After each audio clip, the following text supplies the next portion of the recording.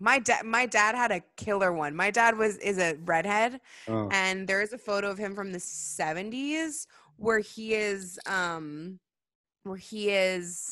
whatchamacallit, like in bell bottoms with like a full redhead fro. got it. Yeah. I had It's I used to play incredible. water polo and swim, so I had a Jufro when I was in high school. I love that that's where the Big Jufro. conversation started. Hey. Totally. Speaking of Jews, it's the Urban Turban Spiritual Extravaganza, the podcast of spirituality and religion. I got my guest Stacy. Hello, Stacy. Hello.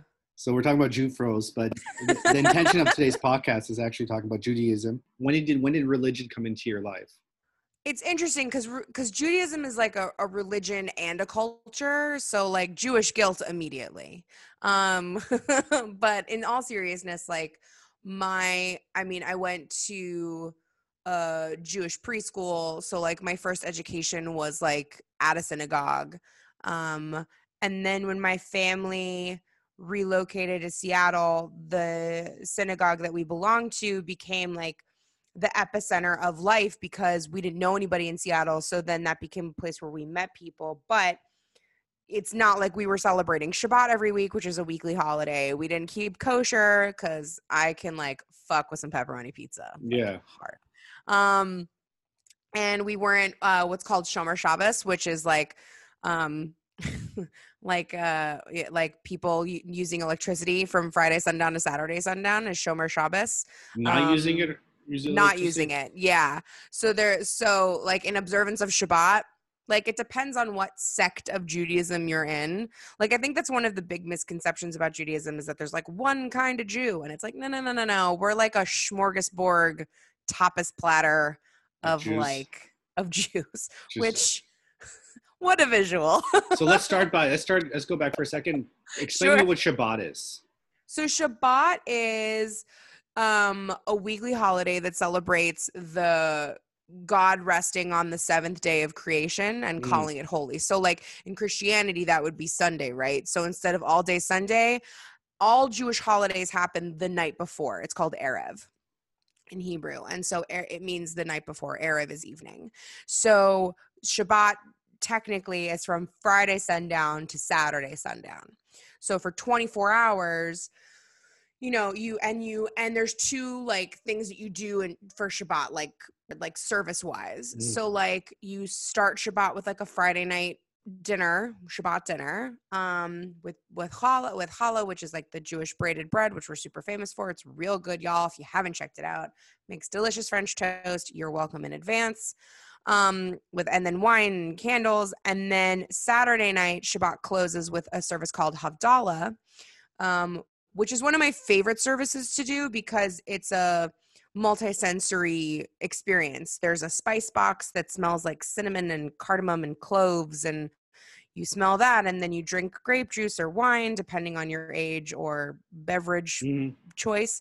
And then there's a Havdalah candle that's braided, and it says in like Jewish scripture that Shabbat ends when you extinguish the Havdalah candle in the wine cup and you hear that like Got sizzle, it. which I think is just hella cool. Like Yeah, it's that's great, great. like you have to be so present and like close with your community to hear that flame go Correct. out. So Gotta have that um silence between each other. yeah, So and that's every Jews are week. not good about being every week. So every week you guys do that. I mean, well, some Jews do and some Jews don't. Like one of our mutual friends, I was talking about this with Julie the other Mm. day, like, she's like, I have hipster friends that are not Jewish that celebrate Shabbat. Like Shabbat is a way to pause. I mean, God love a hipster. I love me a hipster. I love someone that's like, I celebrate Shabbat. And I'm like, oh, cool. And then they're like, I don't know what it's about, but I love it. I'm like, great. As long as it brings you peace. Yeah. Amen to that. But what's great about Shabbat, like, I don't know about you, but like, I mean, in pandemic times, it's different. But traditionally, like, you got your Monday through Friday thing, and the energy of the week has a different hustle to it than the weekend, right? Correct. Depending on what you're doing. And so Shabbat is this ancient way of being like, okay, y'all need to just pause, right? Or as I like to say, calm your tits Yeah. and rest. So it's like you're not looking at your phone, you're not like on social media, you're not like driving around places, you're not, you know, You're not distracted. You're present and you're resting and recharging and reflecting so that you can prep yourself for the next week. Like that's basically what Shabbat is. And depending on what sect of Judaism you're in, you know, some Jews celebrate it, some Jews don't. Like the funniest thing is with my tutoring practices, like I tutor kids for their bar and bat mitzvahs, which I'm sure we'll get into, but like my busiest time is on the weekends. Like, so I am the worst Jewish person. Yeah. What God do Jews pray to? Is there one particular, you know? Yeah. So yeah, I mean, we are are Jesus. I mean, not Jesus, although so the way that I teach it, because I used to teach comparative religion as well.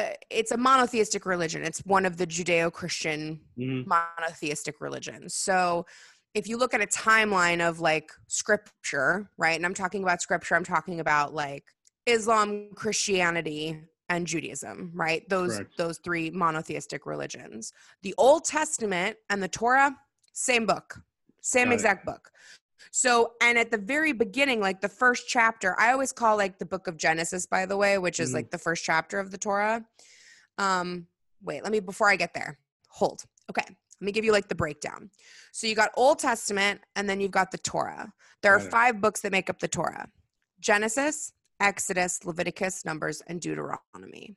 The first book, Genesis, like in the beginning, Genesis, I call the book of Genesis the Real Housewives of the Torah because it's like a lot of family drama and a lot of stuff, which, by the way, is the beginning of Islam at the very beginning of the Torah and Old Testament, when Abraham, the first Jewish person, not the first person, but the first Jewish person, can't get pregnant with his wife, Sarah, who later, spoiler alert, has a baby when she's like great-grandma age, and we're just supposed to believe like that's a thing. He has a son with his handmaid Hagar, and then when Sarah finally becomes pregnant with her son Isaac, which Isaac is the Hebrew word for laughter. That's another story for another time. Sarah's like, "Oh, nah, Hagar, like get you and your son and get out of here." And like that's the beginning of Islam. So you have this structure, and then where the Torah ends, which Jews, we read the same book. It's not like Torah Part 2, the untold story. It's like the same book. And we're coming up next week is the Jewish New Year, Rosh Hashanah. And then, which High Holy Days, which we'll also get into. But then at the end of High Holy Days, we have a harvest holiday. And I call this time of year the Jewish Super Bowl, because it's like you have all these major holidays back to back to back to back to back. And it ends with something called Simchat Torah, which is, yay, we finished reading the Torah. Let's roll this back up and start all over again. Like the Torah ends with like, the Israelites are about to walk into Israel. And then it ends. Then we literally start over again from the beginning. So where the Torah and Old Testament end, that's where New Testament comes in. And this really cool dude named Jesus shows up, which I have nothing to do with. So Abraham was before the Jesus. Abraham was before the Jesus. And he was the first Jew. He was the first Jewish person, but not the first person. But the first Jewish person. The first Jewish person, like, and then before he becomes Jewish, he's Avram. So the first 2 people, Adam and Eve, and then we all know how that went down. Yeah. And Eve was like, I want to like learn more about my brain and like expand my horizons. And God goes, no. And then they get kicked out of the Garden of Eden. And that starts a whole history of women getting blamed for everything. And then humanity somehow evolves. And like also in that chapter, you've got like the Tower of Babel. And at that time, like everybody was speaking the same language and they tried to build a tower up to God. And God's like, no, you don't. And then scattered people across the world. And then you have people speaking Mandarin and French and Italian and sarcasm and like a whole thing. And then you have, apparently people were at that point the worst and so bad that God goes, that's it. I'm going to flood everything and start over again. Got it. But I'm going to keep this cool guy named Noah who's super nice. And I'm going to have him get 2 of each animal on a boat. And then I'm going to flood everything. So that's after Abraham.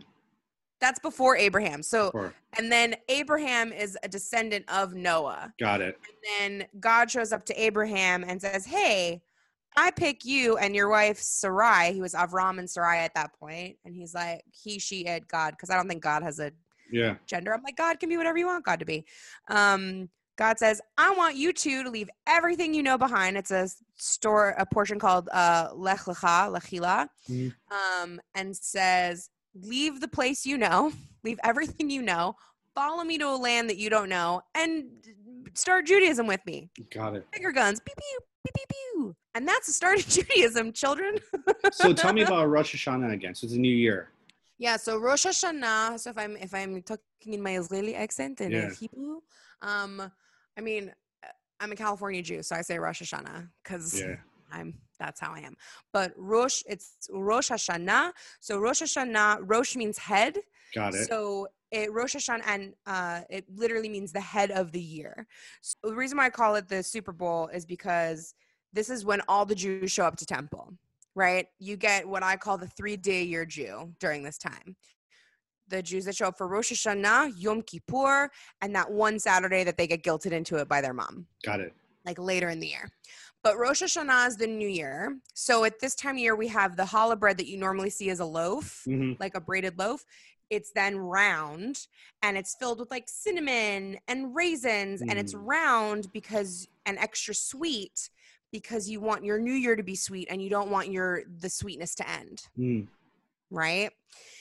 And you dip it in honey, and you eat a lot of really rich food like noodle kugel, which is basically like a sweet version of macaroni and cheese. It's like noodles and butter and like sour cream and raisins, and it's so the sweetness of the foods represents the sweetness of you want the new year to begin. Like, yeah, you eat really rich food. You have a lot of people over. You hear the shofar blast. The shofar is that like ram's horn. That was the official call to worship. And then you say these prayers. And then at the end of Rosh Hashanah, there's this really cool ritual called Tashlich. And Tashlich, I know, right? It sounds like I'm having an asthmatic fit. Tashlich. So Tashlich is where you take, and it's not a wide known practice with like Reform Jews, which I would say like are your cultural, like everyday, like I like my bagel and lox Jews. And all Reform Jews that are listening to this, I'm so sorry if I've offended you. Don't come at me. You take breadcrumbs and you cast them into the ocean as your sins from the past year. And then, but the way that I teach it is I'm like, look, I think there was something that the ancient like rabbis and scribes forgot to give with the directions with that. Like casting away your sins is great. However, I encourage people to consider, like, instead of casting away your sins, you think about, you send it away with gratitude, right? Like you and I were just talking about gratitude before you started recording, that you thank God, the universe, whatever placeholder works for you energetically, for the experiences of the past year, and you lovingly send it back, right? Like, thank you for these lessons. I no longer need this. I'm handing this back to you, God. Right? So do families go to the ocean? Do they actually go to the ocean? Or like a lake or listen, if you're in a city, I have my friends in New York that are like, a toilet will do. Like, got it. And they take breadcrumbs. And they take breadcrumbs and they cast it away. It's like, it's this energetic like movement, right? Where you're physically casting away and putting that into the water and letting God handle it. Then you have 10 days in between Rosh Hashanah and Yom Kippur where you have to get your shit in order, where you have to like apologize to people. You have to like set the record straight. You have to like have a clean slate, because Yom Kippur is the next holiday, which is Yom Kippur means the Day of Atonement. But my flip on it is I think of Yom Kippur as the day of at-one-ment, right? Because if you take atonement, you take the word atonement and you chop it up, it's at-one-ment, right? So Rosh Hashanah, is that on the same day every year, on the 19th? No. So that's the super fun thing about the Jewish calendar. It's on a lunar calendar. So like, you know how Halloween's always on October 31st? Yeah. Rosh Hashanah is never like on September 18th. It's like, some years it's the beginning of September. Some years it's the middle of October. It all depends. I want to say, and I might be dating myself, so I don't know, but I feel like it was like 8 years ago when Hanukkah was the day after Thanksgiving. I don't know if Jewish friends remember that, if you remember that at all. That happens every 428 years that it's that close. Wow. It was Thanksgiving Ka. And I personally love when Hanukkah falls after Christmas because then I can get all my gifts on sale. Yeah, it's true.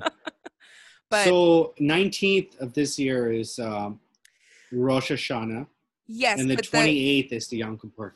right. So the 19th is the day celebration, but Rosh Hashanah technically starts Erev night before. So there's Erev Rosh Hashanah, and then there's Rosh Hashanah, and then it technically lasts 2 days, and then but no one in the States, at least like unless you're super observant Jews, like no one really celebrates the second day. And then Yom Kippur, yeah, it's 10 days later. And then you have Kol Nidre, which is technically the night before Yom Kippur. And on Yom Kippur, you fast for 24 hours. I think Yom Kippur is the most misunderstood holiday in the world, and it's one of my favorites personally. So would you say Yom Kippur is sort of like the beginning of the next chapter in your life? Yeah, I think it's the beginning, and it's also like it's a holiday that requires presence. Like it's a holiday that it has, I think whoever does the PR on Yom Kippur like needs to spin it. All my students are like, Yom Kippur is the worst. Like we can't eat anything for 24 hours. And then you have break fast, which fun fact, that's where the word breakfast comes from because you're breaking the fast between dinner and right. That's brilliant. Little fun language fact. The Jews created that? I mean, I don't quote me. I don't know, but Okay, we'll just a rabbi buddy told me that years ago, and I was like, I'm gonna take this and run with it. But Yom Kippur, you're supposed to be humble before God. You're supposed to ask for forgiveness. So you're not only asking forgiveness from others, but I think what a lot of Jewish people forget to do is ask forgiveness from themselves, right? Like, I don't know about you, but like I sometimes lose track during the day of like things that I sometimes say to myself mentally, especially during COVID, that are like not super nice, that are not super supportive, not super like spiritual guru grounded things. Like I'm able to do that for other people, but sometimes like I'll be in a meeting or I'll be in the studio or I'll be doing something and I'm like, God, Stacey, that was so stupid. Like it's little things like that. So on Yom Kippur, I try and find ways to forgive myself, right? And move on to that next chapter.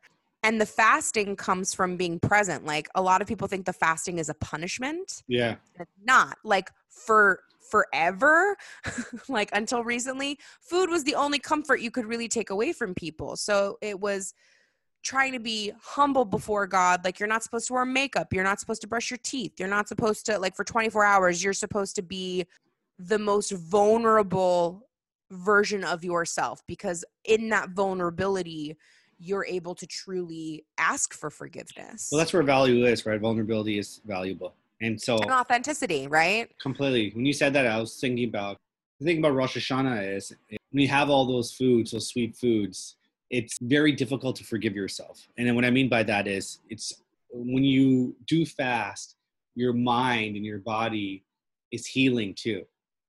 So I've done fasting diets where I've fasted for like 12 hours. I wake up and I'm like, oh my gosh, I'm able to get more in tune with who I am. Right.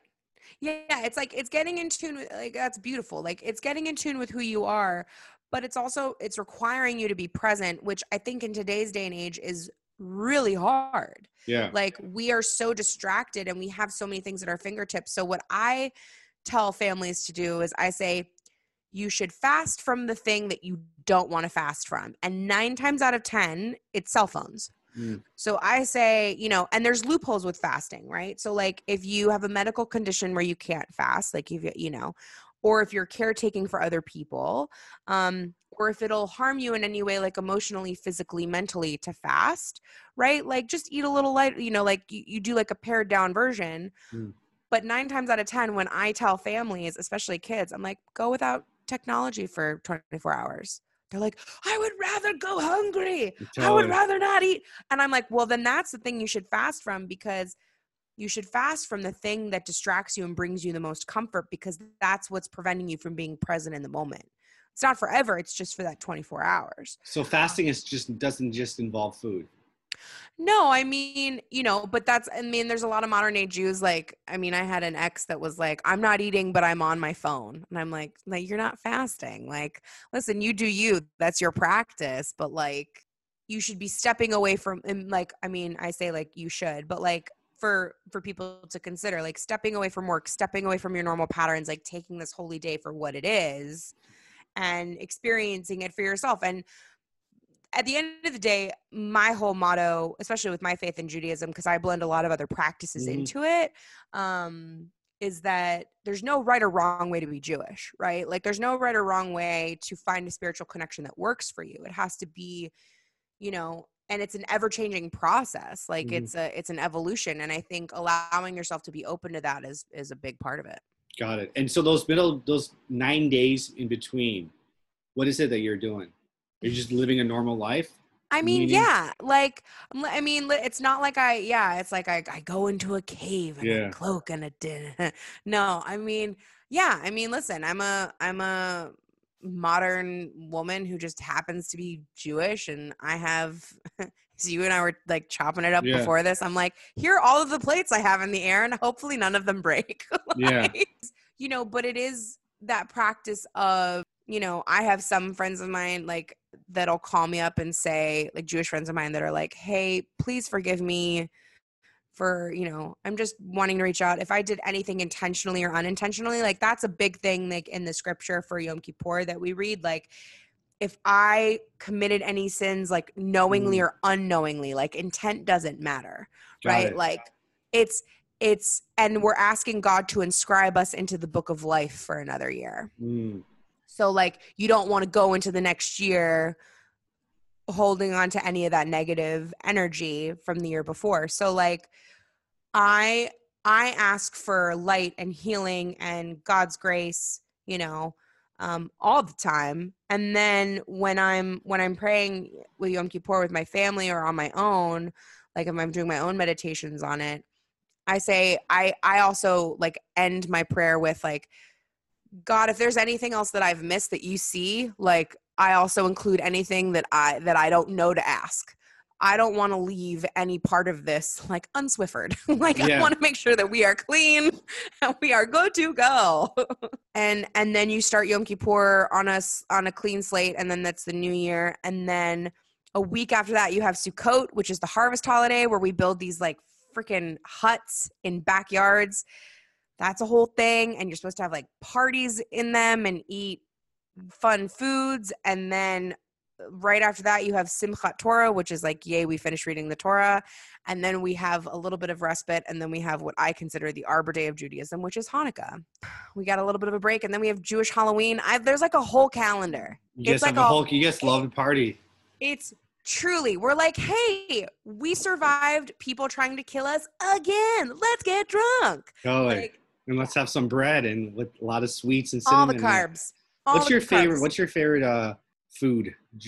My favorite Jewish food? Yeah. That's a hard question. I mean, that's not a mean. That's like What's one food you could share with us that you like? I mean, I think. Well, you know, I'm hesitant because there's also like there's two different cultures food wise within Judaism. So there's Ashkenazic Jews, which come from like Eastern and Western Europe. And then there's Sephardic Jews, which come from like the Mediterranean. Got it. And so there's two different like food profiles, culture profiles, like there's Yiddish and then there's Ladino. So which is like two different like cultural languages as well. So, I mean, everybody, I would assume that listens, hopefully, if you haven't gone to like a deli or a diner in your hometown and tried matzo ball soup, please do, because it's Jewish penicillin and it's so good. It's like chicken noodle soup with like matzo balls are delicious and amazing. And I know they look weird, but trust me, you'll love them. And anyone that's nursed a hangover has had some form of latkes because they are AKA hash browns. So they're the best. Yeah, what are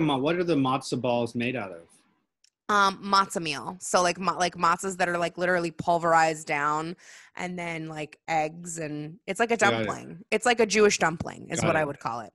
A really good matzo ball, like here's how you know you have a good matzo ball, is that if it's like fluffy and light, like a hard, like it sounds so graphic talking about matzo balls, like a hard matzo ball that's like mealy and like thick and like it's not fluffy and light. That's bad matzo ball. You want like a fluffy matzo ball, and you want like carrots and onions and celery and chicken and noodles. Do you put any spices in there, like hot spices? There's, I mean, I've made this joke with you before. Like my delicate Jewish blood, like I can't handle spicy Yeah. food. But like my friends that are Sephardic, like there are spices in those foods because that's part of like where they're traditionally from.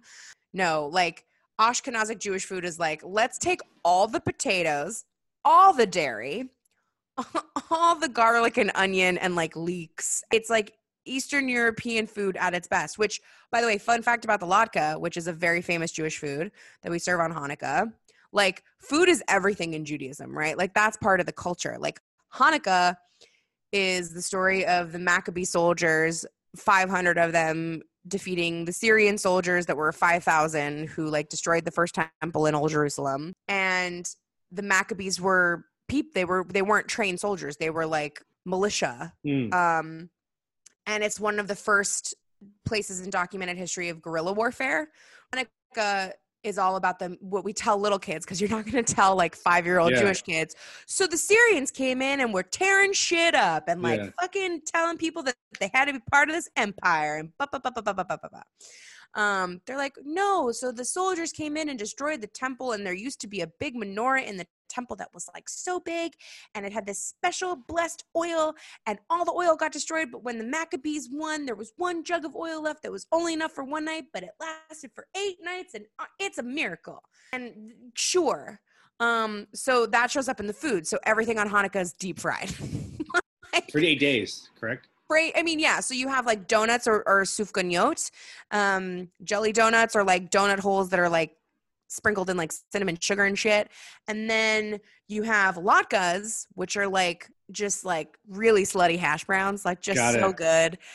And we serve them with applesauce or sour cream. Ooh, right. So but right. It's literally, if you're trying to like, to all of you listeners out there, if you're like, I want to try Jewish food, but I'm scared.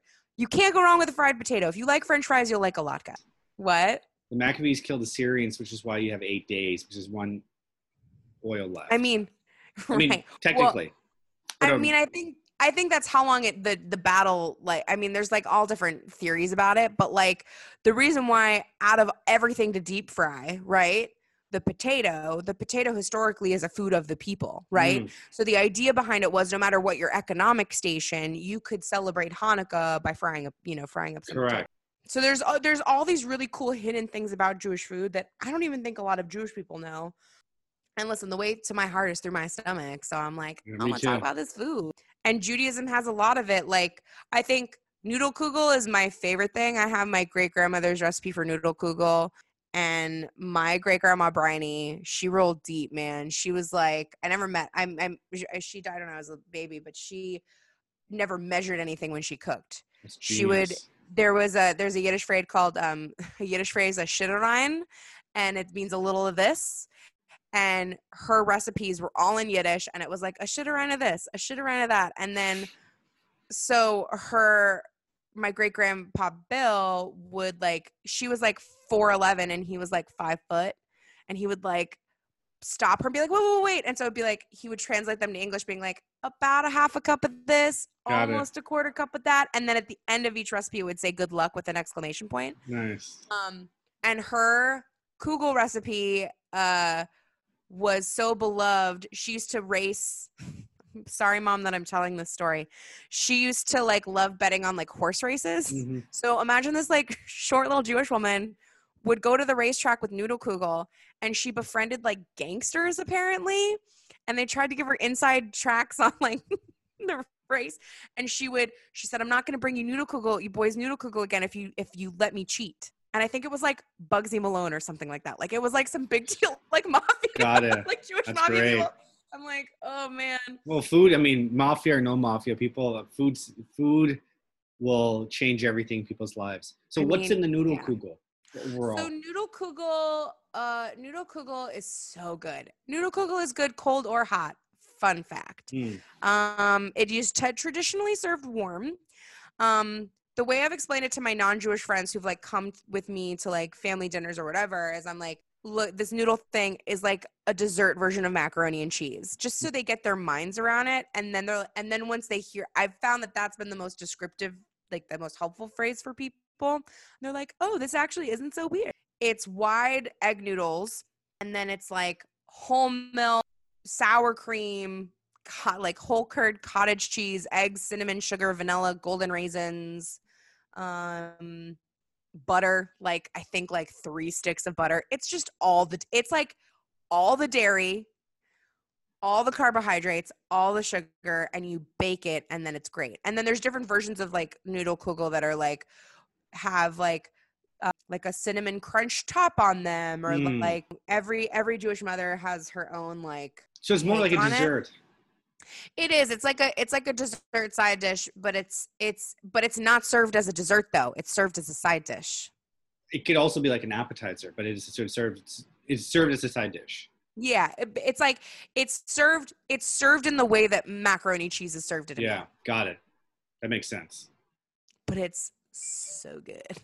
But is it like macaroni cheese, or is it kind of like in squares where it's kind of like it's cut in squares, so it's cut. Yeah, I mean, it's good. Not loose like macaroni. It's like it's cut in squares. But the funniest thing for me is when I go grocery shopping, every supermarket always has like in the ethnic food aisle for every Jewish, no matter what the holiday, ethnic, right?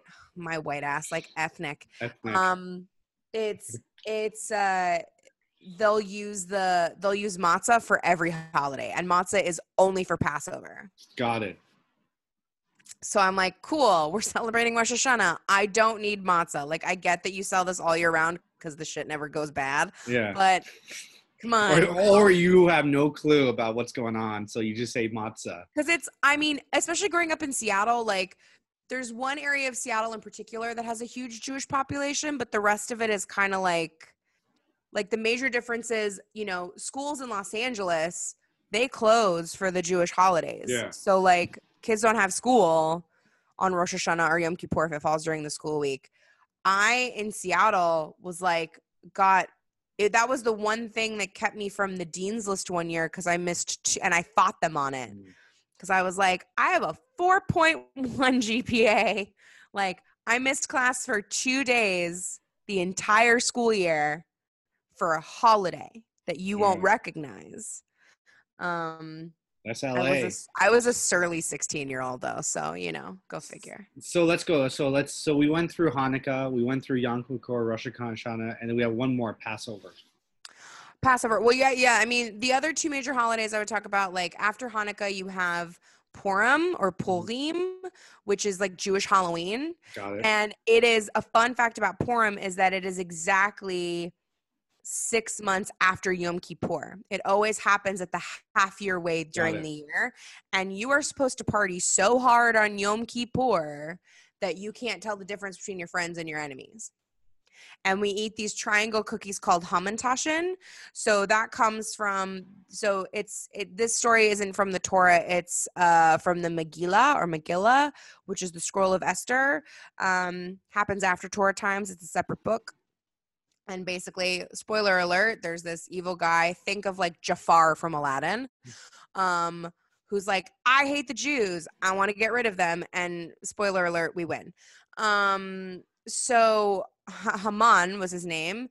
He was a big fan of triangle hats. Like, he loved them and was like, I look so good in this super crazy triangle hat, and I'm going to walk around and kill Jewish people while I wear this hat. And so when we would tell the story of Purim, which has all kinds of issues, another podcast for another time, the kids would get scared, right? They'd hear this story about Haman and they'd get scared. And so the moms figured out a way, like, how can we make Haman not scary anymore? And they're like, oh, nothing's scarier than a cookie. So Taschen comes from the word for cookie. So Haman Taschen, they turned a murderous villain into a fucking cookie, which is great.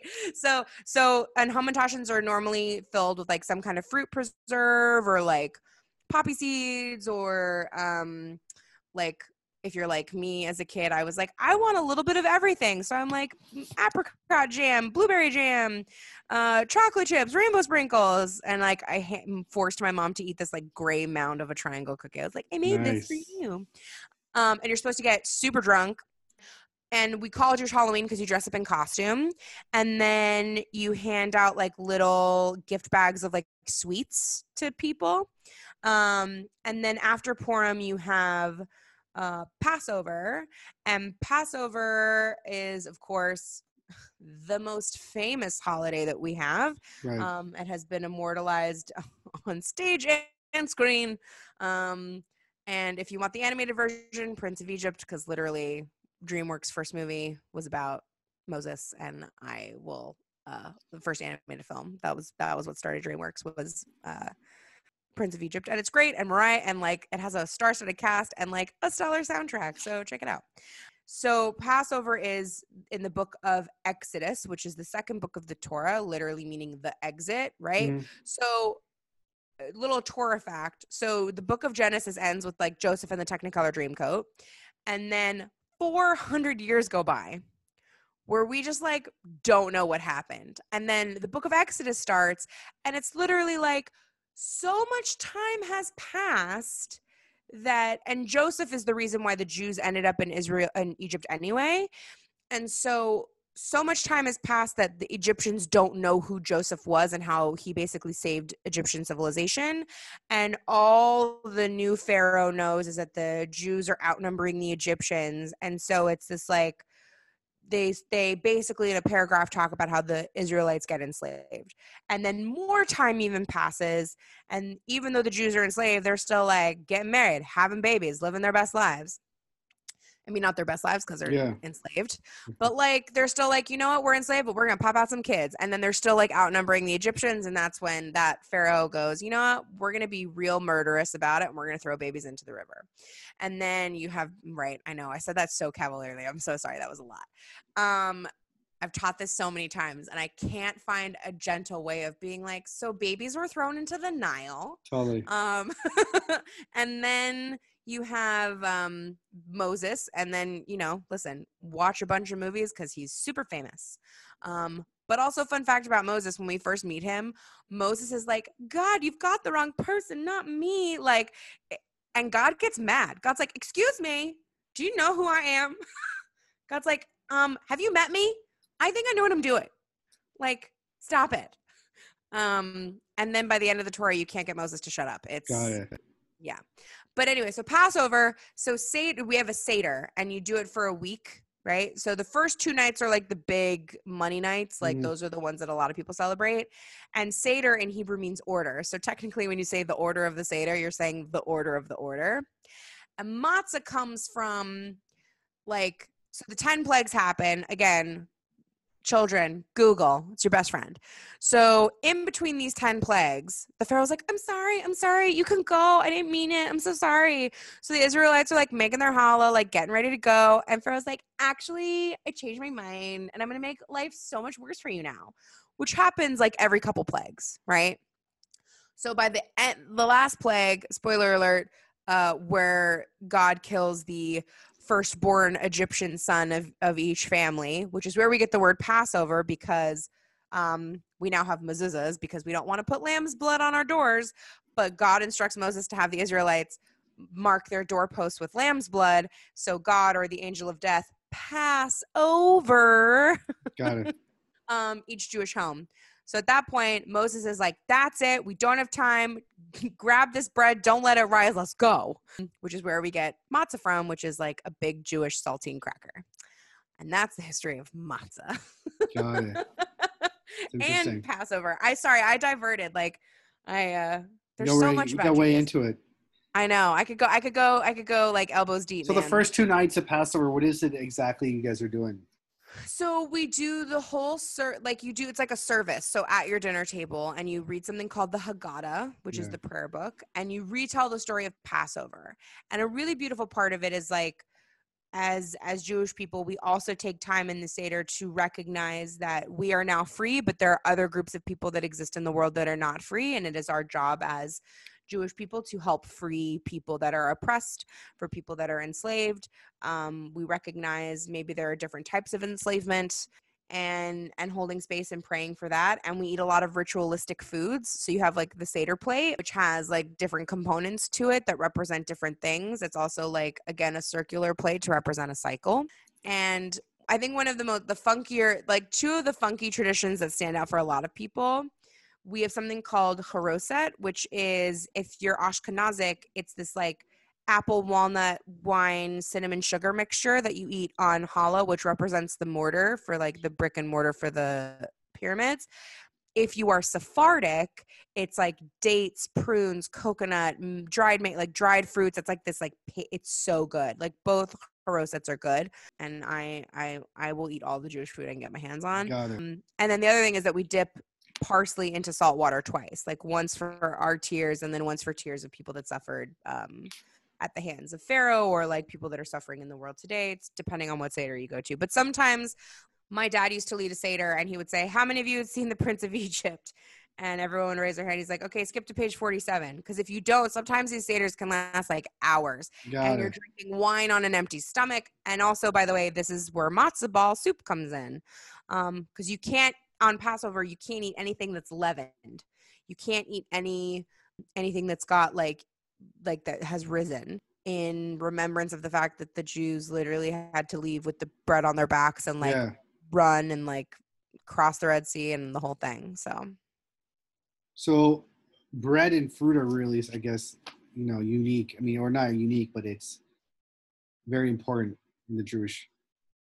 Yeah, I mean, I think, the thing with food in Judaism is that food, it's not just food, right? It represents a part of history. It represents a story. It represents,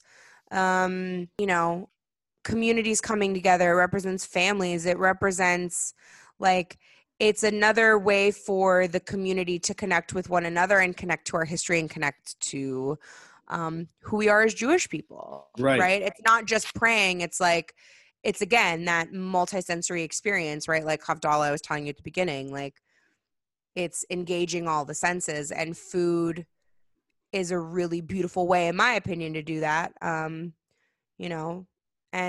I think Judaism has a really beautifully expressive way of doing that.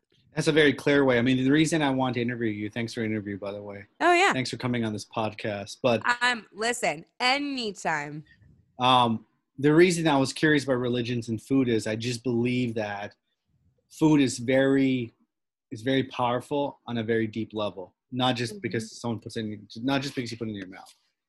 And every religion has a unique take on food, but food has a representation in each religion.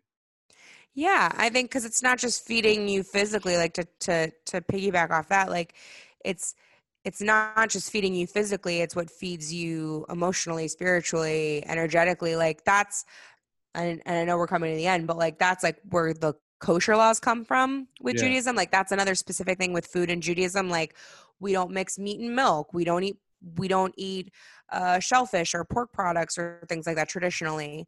And the idea behind, and even like how the meat we eat is like killed in a certain way, it's prepared in a certain way, and the idea behind that is like you are what you eat. So like, why would you eat an animal, eating an animal that's suffered, like you then ingest and energetically absorb that. I, however, love a cheeseburger. Like for me, kashrut, I wasn't raised in a kosher household.